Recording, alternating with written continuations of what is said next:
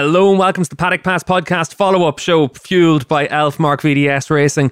On today's show, we're going to look at the Moto2 and Moto3 classes at the Portuguese Grand Prix. Steve English, Neil Morrison and Adam Wheeler bringing you through the action this week. And Neil, it was another real action-packed weekend in Moto2 and Moto3 action, but it's been a really interesting start to the season. We'll start off by the intermediate class, and for this championship, we're through 3 races now. We've had 2 in Qatar, we've had the Portuguese race as well, and there is a bit of a form guide developing. There is, Steve, yeah, absolutely. I think what we have is 3 guys that we all expected to be up there fighting for the championship, and also one ridiculously fast rookie that's caught everyone a little bit off guard. Of course, I'm talking about Remy Gardner, Sam Lowes and Marco Bezzecchi, and Raul Fernandez, who majestically fired to his first Moto2 race win in just his 3rd appearance. And he's really given the top guys in this class something to think about, maybe even as a name for the championship. So, yeah, it's been, I think we've had 3 very interesting races so far. Sam Lowes managed to stamp his authority on the first one, but the other 2 have been really quite close right until the checkered flag. So it bodes well for the season ahead. Yeah, it's been a really interesting start to the season. Obviously, we saw Lowes win both races in Qatar. You mentioned it there, Neil. That second race, a real dogfight between himself and Remy Gardner. And then we went to Portugal as well, and Raul Fernandez able to get his first win in the intermediate class.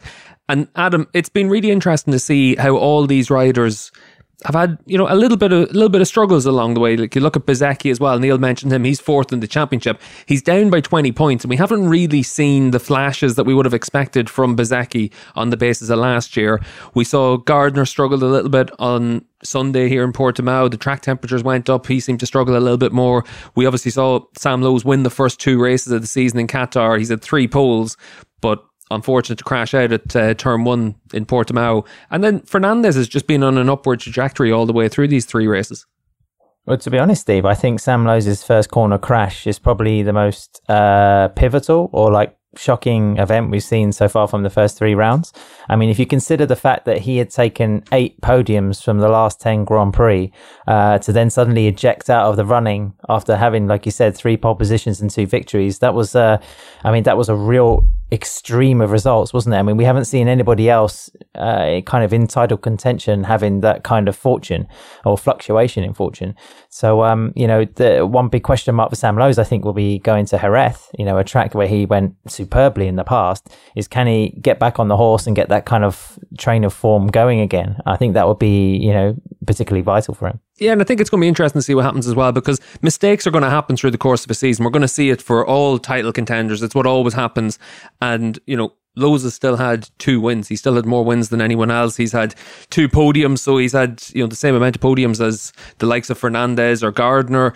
So it's an incident that's happened, but at least it's happened early in the season for him, and he's done it on the back of being really strong in the opening races, Neil, because the form we've seen, he's been able to really give himself a lot of confidence that will go to Jerez, a track he goes well at, and he'll certainly feel he can bounce back. Yeah, for sure. And it was a disappointment. I think Sam believed that he could have been up there fighting in Portugal for the race win. But when you look at the championship, Remy Gardner only, in inverted commas, managed to finish 3rd. And with Raul Fernandez's victory, I mean, Lowes is only 6 points off in the championship. So not, you wouldn't say it's the end of the world. And, he did go into that race, in really good form, off pole position, as Adam said, with really good pace. It was just one of those things where he had a bit of contact running down towards the first corner, and things just didn't work out for him. But Jerez was a good run for him last year, has historically been a good run for him as well, and perfect place for him to get his season back on track. I think Neil's going to smile at this one, considering my skepticism over Fabio Quartararo's emergence straight away in MotoGP 2 seasons ago. But Raul Fernandez undoubtedly has adapted to the class, to the surprise of many. But let's not forget, he took a victory at a track that he said publicly that he loves last time out in Portimao, and I really want to see how he copes when the season starts getting into a real regular grind, and as we get to a more of a diverse spread of racetracks. So far he's been the shining light, but I think there must be a part of Remy Gardner and also Sam Lowes looking at this kid kind of in part FOMO alongside, thinking, listen, mate, by the time we get down to like Sepang and we're going away to the triple header in Japan and Australia, I'd like to see if you're still with me. You know, as much as Fernandez has been surprising with his speed, I think Gardner's consistency has been something he's been building up to. I think, you know, some of his doubters will probably be waiting for the first big crash. But, you know, he's got that championship form already kind of marked out from early doors. Yeah, and I think it's definitely a case of coming into the season, you know, for our pre-season Moto2 season preview, we were talking about how you'd expect Gardner, Lowes, Bezzecchi, we've already mentioned as well, to be those three riders at the front. There's always going to be guys that come in and have good results as well. Fernandez, you know, Qatar and Portugal, it shows that it's not a fluke. He's been at the front all the way through the season. Now we wait and see what happens. If he has a little bit of a dip, how does he react to that? That's the big challenge for any rookie whenever they're coming into the Moto2 class. But he's obviously got speed. It's going to be interesting to see how he kind of develops all the way through the season. But Neil, this weekend in Portugal, we saw that there was a big change in the conditions on Sunday. We went from, you know, a little bit colder on Saturday. Suddenly the track temperature went right up on Sunday, and it did seem to affect quite a few riders. We saw Remy Gardner really affected by it. Yeah, I think once Sam crashed out at the first corner, we all thought that Remy was just going to clear off because his speed on warm-up was sensational. Obviously, he had a great win at Portimao the year before, last November. But as you said, Steve, the temperatures were much higher in the race than they had been in any other Moto2 section through the race weekend. I think also the same could be said of last year. So the hottest track temperatures that they'd faced at this track. Obviously, Moto2 followed MotoGP race for the first time this year. It just seemed to kind of upset some people. They weren't expecting their bikes to be behaving in certain ways, and Remy Gardner was certainly one of them. I think Aaron Canet was saying the same thing. You know, just the tire wear was quite a good deal higher than they had anticipated. So in that respect, you know, Remy admitted that he made a ton of mistakes in the race, and he only got back into the battle with Canet and Joe Roberts for the podium just because those two guys were sort of messing each other up. I think it's a sign of you know, Remy developing into a sort of a championship beast that even on a bad day when he has made like a lot of mistakes in a race, he's still up there fighting for a podium, and now crucially is leading the world championship for the first ever time. It's Remy Gardner, I think he's got 5 seasons now in Moto2.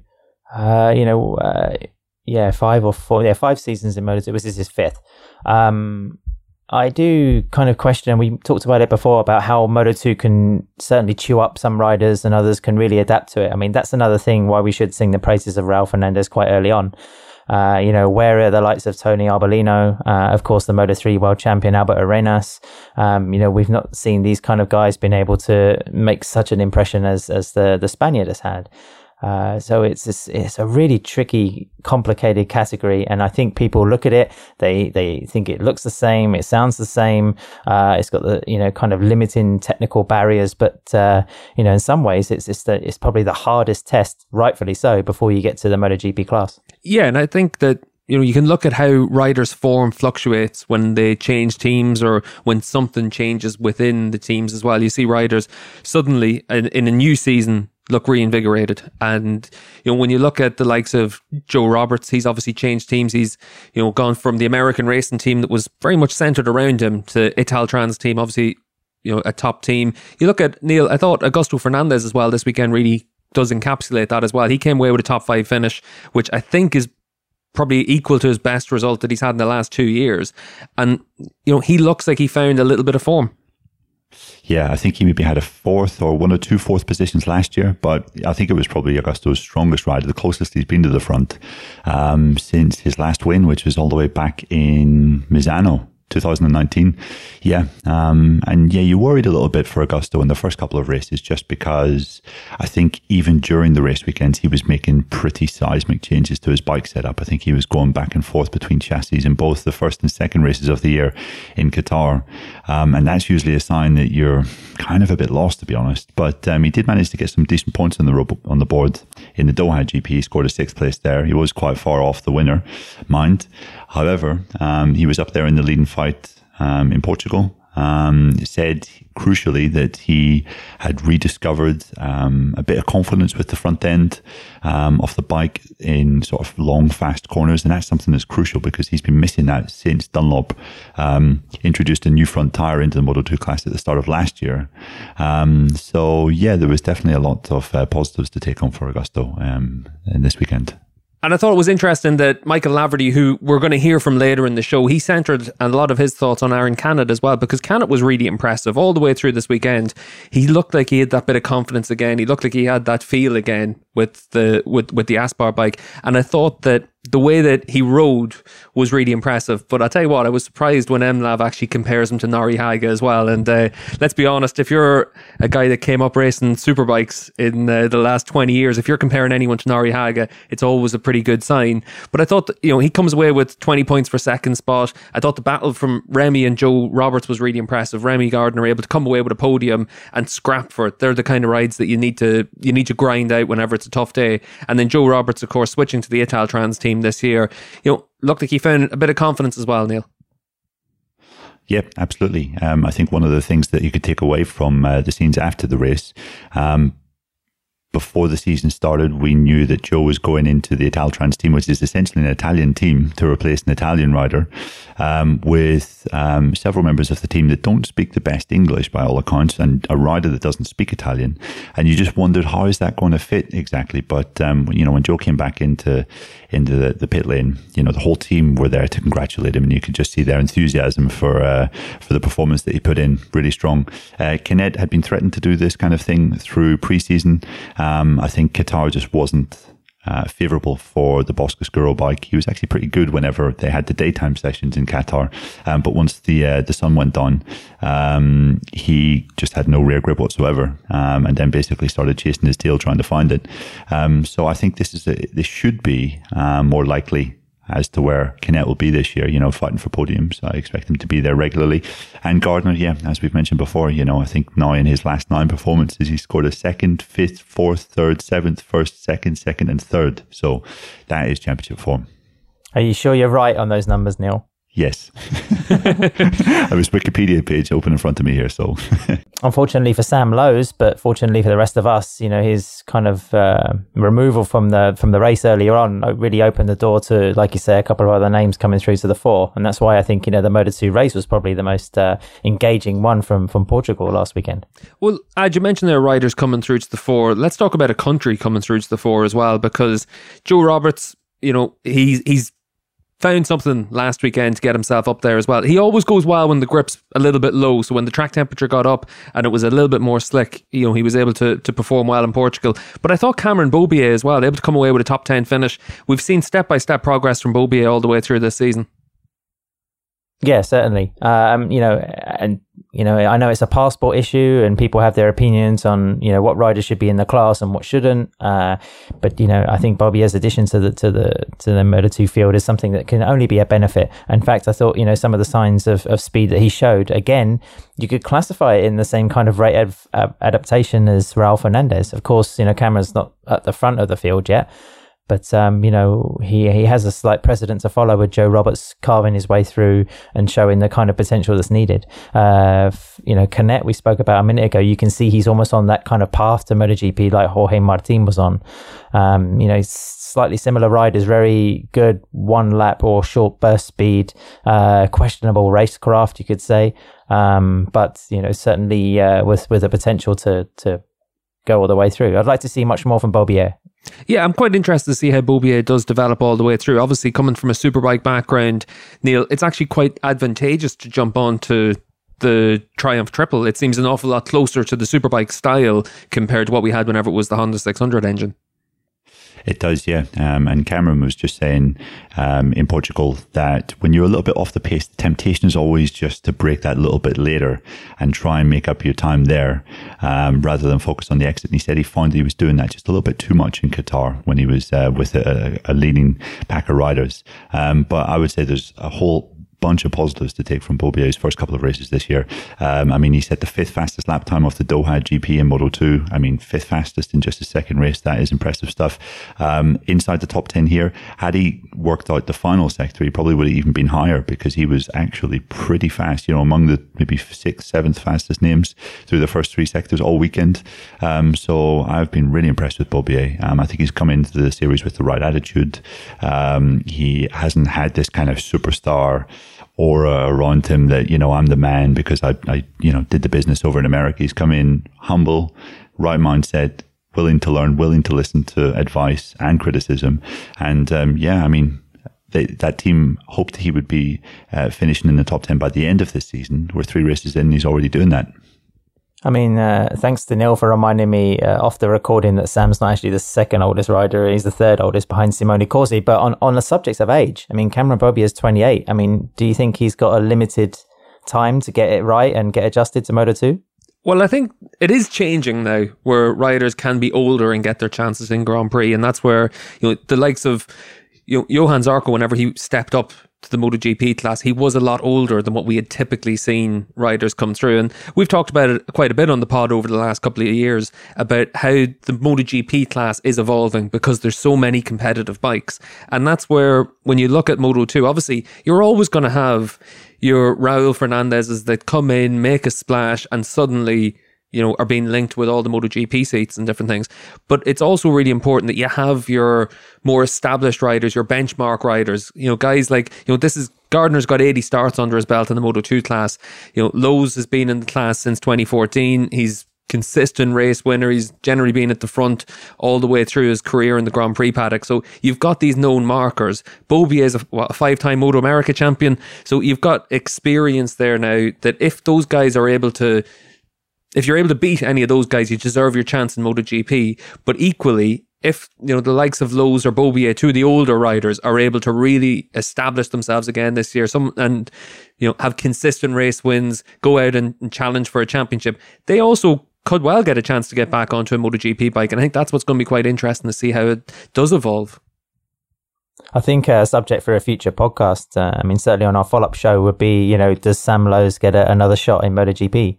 You know, like you say, I think it has to be on merit. You know, not through ageism or, you know, a reflection on his past entry with a Aprilia. Yeah, well, it's one of those things where we've been able to see that over the course of the last year, if you think from Jerez last year onwards, the progress that you saw from Lowes, a lot of that comes from just being in the right environment, building your confidence and being able to establish yourself and show what you can do again. And that's what we can see in the Moto2 class. Well, another thing to remember, I mean, I'd like to double check this, but I looked the other day, is that I think all but 2 of the riders that have won Moto2 World Championships are currently racing in the MotoGP class. So if Lowes does go on to win in 2021, then, you know, you'd like to think that an avenue or a saddle would open up for him to have another crack at it in 2022. We're going to take a break on the Paddock Pass podcast follow-up show, though, and we're going to get the chance to hear Michael Laverty's thoughts on what we saw in Qatar. Moto2 was interesting. I had it teed up as a bit of a fight between Sam and Remy. Obviously, Sam got it all wrong at turn 1. And once he was out, the face of the race changed pretty much straight away. I thought Remy, looking at the pace he had in practice and qualifying, would have been able to get to the front and clear off. But obviously, the temperatures going up just changed how the bike felt for him. He made quite a few mistakes. A lot of...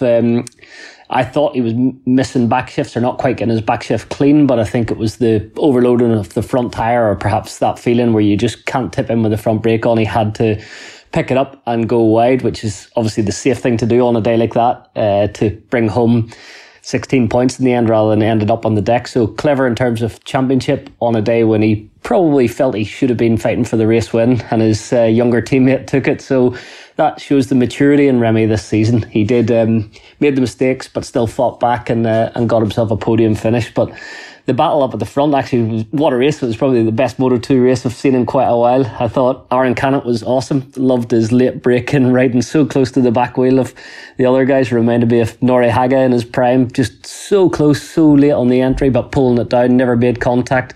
And I guess that was a little bit the character of the Bosco-Oscuro chassis, and amongst those calyxes, it was able to do something different. But I think Canet's a great rider, great aggression, and he's really starting to find his feet in Moto2, so he can kind of develop that speed we saw last season into race kind of winning and podium results. So good to see that turnaround from Aaron Canet. But got to say, I was really impressed with Raul Fernandez, as I have been since he's jumped on that Moto2 Kalex. He just looks so good on it. His size definitely is better suited to the bigger machine. But to pass Joe Roberts and Canet and Remy and then right away from them, he just dropped the hammer and put a comfortable gap in at the end. So yeah, really impressed with him when the tyres were off, controlling the slides and just looked at one with it. So I think he's going to be a thorn in Sam's side for championship honours and Remy's side as the season progresses. Joe Roberts, nice to see him smiling after the getting defeated from that podium spot in the last lap. He enjoyed the battle, bit of rubbing, bit of tarmac, or bit of rubber, should I say, up the side of his leathers on the last lap. But yeah, he was happy to be back in the mix. And after what was a difficult 2 rounds of Qatar, I think that was a good, solid race for him. Once again, slightly disappointed by Marco Bezzecchi. Obviously, come into the season, I was tipping him as being a championship challenger. I felt Marco, Sam and Remy were the 3 favourites, but so far he just hasn't been able to maintain that pace over race distance. Sounds like it's a grip issue, but yeah, it's strange that they still can't quite get to the bottom of it. So a bit of work to do for the Sky VR46 man. And a quick look at Moto3. It was actually a strange Moto3 race in terms of the battle up front and the fact that Foggia's bike was so fast that he could lead onto the start straight and not be passed into turn 1. That's just so unusual for a Moto3 race. But once again, Pedro Acosta proving his worth and just how skillful that young 16-year-old is, rides way above his years and experience. And I think we're going to be talking about him for a long time into the future. He's got the right team and the right structure already. We know that with Aki and the KTM eyes on him, they'll be already kind of planning the next 5 years of his career, and it looks like he's got the ingredients, he's got the minerals, and yeah, he's doing everything right, from his overtakes, his racecraft, his bike positioning, how he makes those overtakes. You know, you've seen that turn 3 incident so many times in Moto3 where riders tried to make the overtake, pulled out of it and then made contact with the other rider, whereas you watch on the very last lap of the race, Acosta goes down the inside, should have made contact with Foggia if he was any other Moto3 rider, but he just stood on the rear brake and drifted that little Moto3 bike into the apex, which is incredibly hard to do. They're not the easiest things to drift and be consistent and be accurate and still pull it down to the apex. So it just shows how much control he's got over his machine under him. So yeah, very impressed with him once again. And yeah, I think he's definitely going to be a championship challenger, which is surprising as a rookie. Welcome back to the Paddock Pass podcast follow-up show fueled by the Elfmark VDS racing team. We're now going to move gears and we're going to talk about Moto3. And guys, we've seen it again this weekend. Pedro Acosta, the hottest name in the Grand Prix paddock right now. He's been able to pick up another race win, and this one was very different to what we saw in Qatar. In Qatar, you know, Neil, the pace was slow. It was a very different race, and the big headline was coming from pit lane. This was all about racecraft from Pedro Acosta. Really impressive performance. Yeah, it was great, Steve. Really great. I don't want to say it was more impressive than Doha, but there were so many kind of doubts that surrounded the Doha GP. I think it was more impressive. I think it was more impressive because there was a sense of expectation this weekend, a lot more pressure on his shoulders. Yeah, exactly. Not just that, but, you know, the guys racing at the front in the Doha GP were messing each other around. It was a slow race. I think it was 15 seconds slower than the previous year's outing. Whereas this was actually a really fast race. Dennis Foggia has a good record at this track, is riding for a team that has great experience in the Moto3 Championship, and was setting a really fast pace at the front. I think he was leading for 16 laps, and Acosta just shadowed him, basically.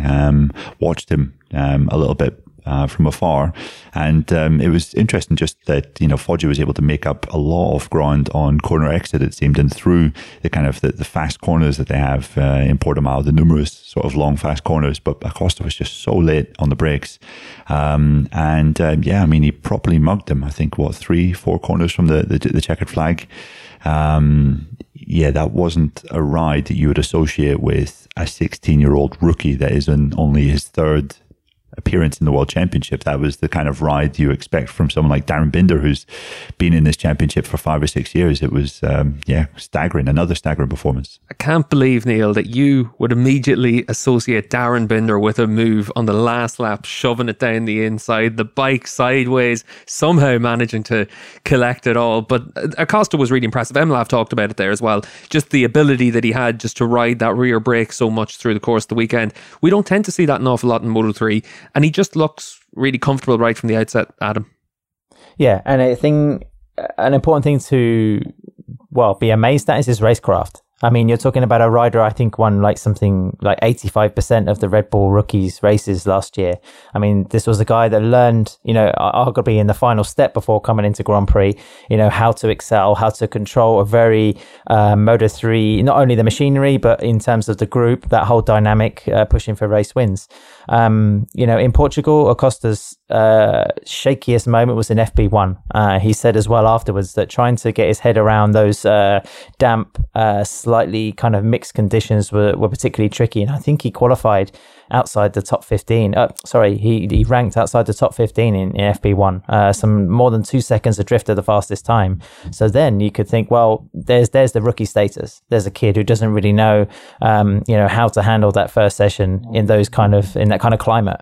But then come the race, come decent conditions, and he was in familiar environment. And then that's something I think for Aki Ajo and his whole team to really get enthused about for the rest of the season. Yeah, I think Acosta, last year he was racing obviously in the CEV Moto3 Championship and the Red Bull Rookies. So I think he had 23 race weekends last year. He had 18 podiums. He always found a way to get himself to the front. That was what was always impressive for me.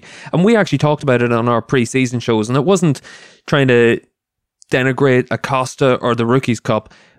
But it's so rare, Neil, that a rider really comes through, shines in the Rookies Cup, and then really kicks on in the Grand Prix classes as well. We tend to see a lot of the guys in the Rookies Cup that are, regular front runners able to adapt and do really well in the Moto3 World Championship. But we've seen an awful lot of champions in that cup that haven't quite made the transition.